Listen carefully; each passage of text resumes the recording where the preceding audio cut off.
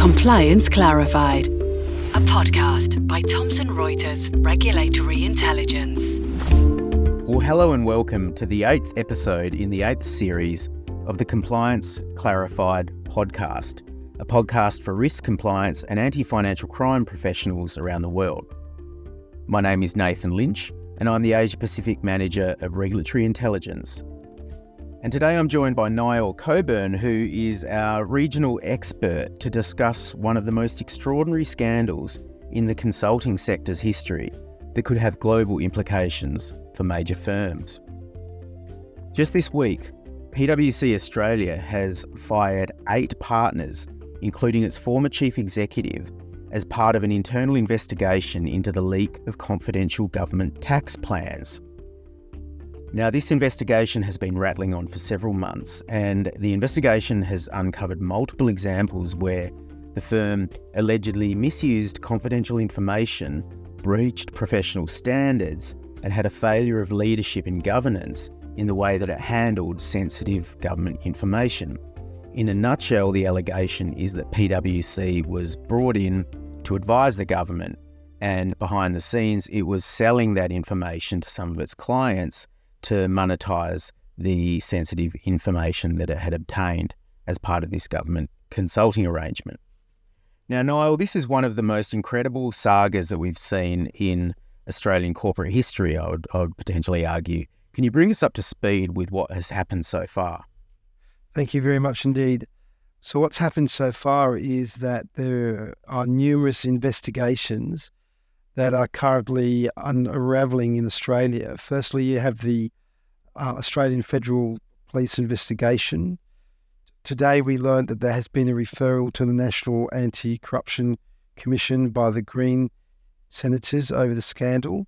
There's the investigation by the Chartered Accountants body in Australia, 3 Senate inquiries, 3 internal inquiries within PwC as well, and most recently where the head of global PwC leadership also announced that they were conducting their own investigation and have appointed their own CEO flown in from Singapore, Mr. Burrows, without a vote from the other partners. So this is a very serious issue indeed for the firm. It's quite incredible. Now, the allegation here fundamentally is that PwC engaged in a deliberate multi-year strategy to cover up this breach and the implications for its contracts, not just with the government, but also the private sector. I mean, is this another example where the mismanagement of the scandal is what causes the real damage, even more so than the original breach? I think you're right. It's the way that this whole affair has been handled by PwC, and you mentioned a very interesting point, and that is that besides the monetarization of confidential government tax information, mostly internationally, then since 2015, some of the partners engaged in a deliberate strategy to cover up the breach of confidentiality, knowing that this has occurred, and then to try to avoid any investigations by the then Australian Taxation Office. And then I think what happened is that the Australian Taxation Office referred it to the Tax Practitioners Board, who then found that Peter Collins, the instigator and head of international tax of this scheme, was banned for 2 years, even though he could have been banned for 5. And then they provided that the emails that banned him, or what emails they had, to the Senate inquiry that was starting at the time. So there was a leak of these emails from the Tax Practitioners Board to the senators, who then commenced an inquiry, and I might also say to the Financial Review, which initiated the story in Australia. So the story now has rolled over to affect some 900 partners and over 10,000 staff, leaving it in disarray. And we've got to remember there's a human element here. All these people have got loans to pay, mortgages to pay, kids to put through schools. And that shouldn't be forgotten, that many of these people are innocent in relation to some of the main individuals that were involved. Absolutely. There's the fallout and the blast radius from an incident like this is just incredible. And one of the examples of that, Niall, is that PwC has now reached an agreement to hive off its government consulting work that generates up to $600 million a year in revenue. And it will be selling that to a private equity group, Allegro, for just $1. Now, can you share with us the impact of this and the numbers of staff that will be affected?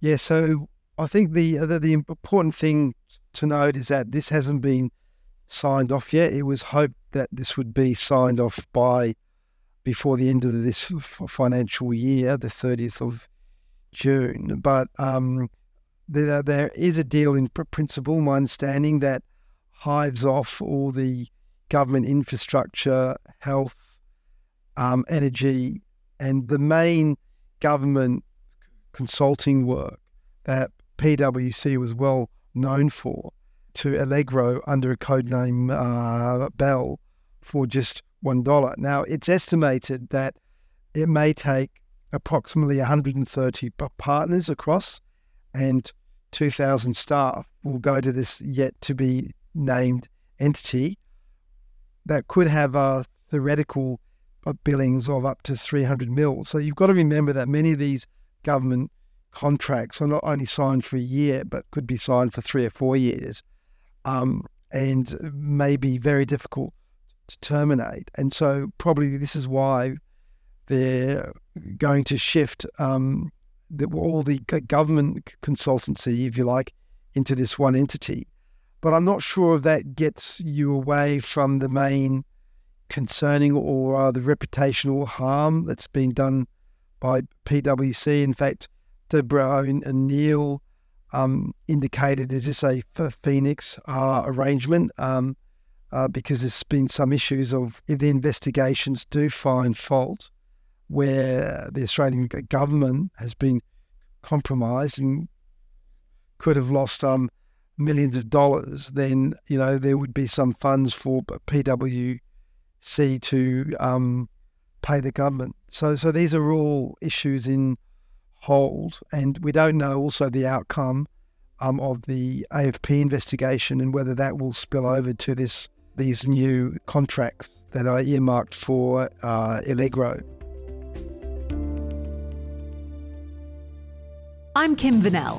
Join me every morning for a roundup of what's happening at home and around the world. From the front line in Ukraine. Extraordinary how these people adjust and even laugh when you take cover. To the heart of US politics. When Trump said that he expected to be arrested, it seems like he was trying to get ahead of the story. We bring you everything you need to know in 10 minutes. For your essential daily briefing, follow Reuters World News wherever you get your podcasts. So we're now looking at a potentially heavily slimmed down firm, but we're also seeing that other countries are now looking at their own potential conflicts of interest in government consulting work. Ireland, for instance, has been asking questions about whether similar activities have been taking place there. Do you think the reverberations from this, Niall, could be felt globally or well beyond Australia? Yeah, I think it already has, and already there's been a Senate inquiry, the most recent Senate inquiry, indicated to other countries that there should be an international investigation into what has occurred with PwC. And I think the questions which are being raised now is that if this is something that PwC was involved in and didn't think that there was anything wrong at the time, or appeared not to, then are other consultant agencies elsewhere, were they involved in similar monetarization of confidential information?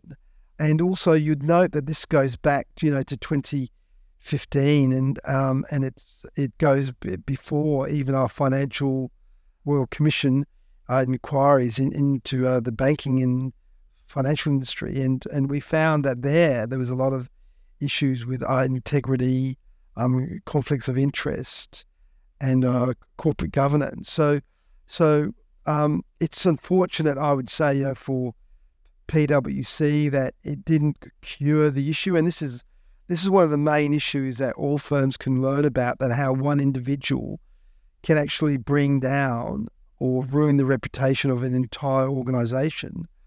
But it also means that if that was allowed, then you have to question just what the corporate governance was.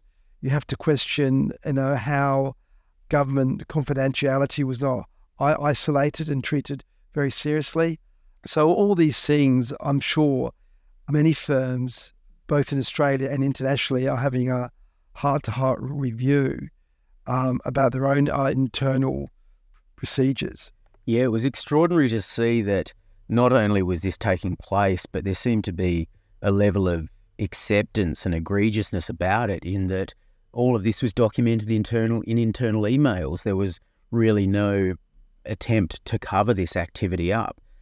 Do you think that speaks to, although this has been characterised as some bad eggs or a singular failure, do you think this speaks to more of a cultural issue, that these are the kinds of problems that organisations need to look at, not just in specific contracts, but across the board in terms of ethical decision-making? First of all, in relation to PwC, the way that they handled it and the approach by their CEO at the time, and told the Senate that this was a perception issue. And so they didn't really get, which is really surprising, the full extent or seriousness of the actual breach of trust and breach of confidence. So that's the first point. They didn't recognise it. And in fact, that CEO received an email, we know, from Peter Collins himself. And in terms of, what's happening elsewhere, I can only say of what we've learned from the past. So if you look at what happened to Arthur Andersen, and you look at the way that they were able to manipulate the audits for Enron, internally there, they knew what they were doing was wrong, or tried to dress it up as though we put commerce first and principles second. I mean, this is an example that if you don't put your principles first and integrity before making income, and actually turn away work where issues don't add up, then you are risking your reputation. And as we can see now, that your reputation enables you to earn work in the future and actually keep work and protect your staff. And here we have, 8 years of a cover-up and the breach of confidentiality, which is now affecting, their 900 strong partners who have worked hard for their careers. You've got 10,000 staff who'd probably be, one of the brightest, I suppose, in their area in Australia. Otherwise, they wouldn't be hired. It's a very hard firm to get into. And so, and then you've got the recent report from the Senate that indicates that not only did they leak this information, but their failure of corporate governance and compliance breached their duty of care to their own staff. And that's a very strong statement in itself, because I'm sure all these people are wondering, how did this happen? This was a top-notch firm. We did have procedures in place, but I suppose they were giving lip service in the end. And this is what happens when you put your money first and you forget about integrity. Well, Niall, thanks so much for covering this issue for Regulatory Intelligence subscribers and keeping us appraised of this unfolding crisis. And thanks so much for joining us today on the podcast. Thank you very much. Until next time, thanks for joining us on Compliance Clarified. We'll see you next week. Compliance Clarified, a podcast by Thomson Reuters Regulatory Intelligence.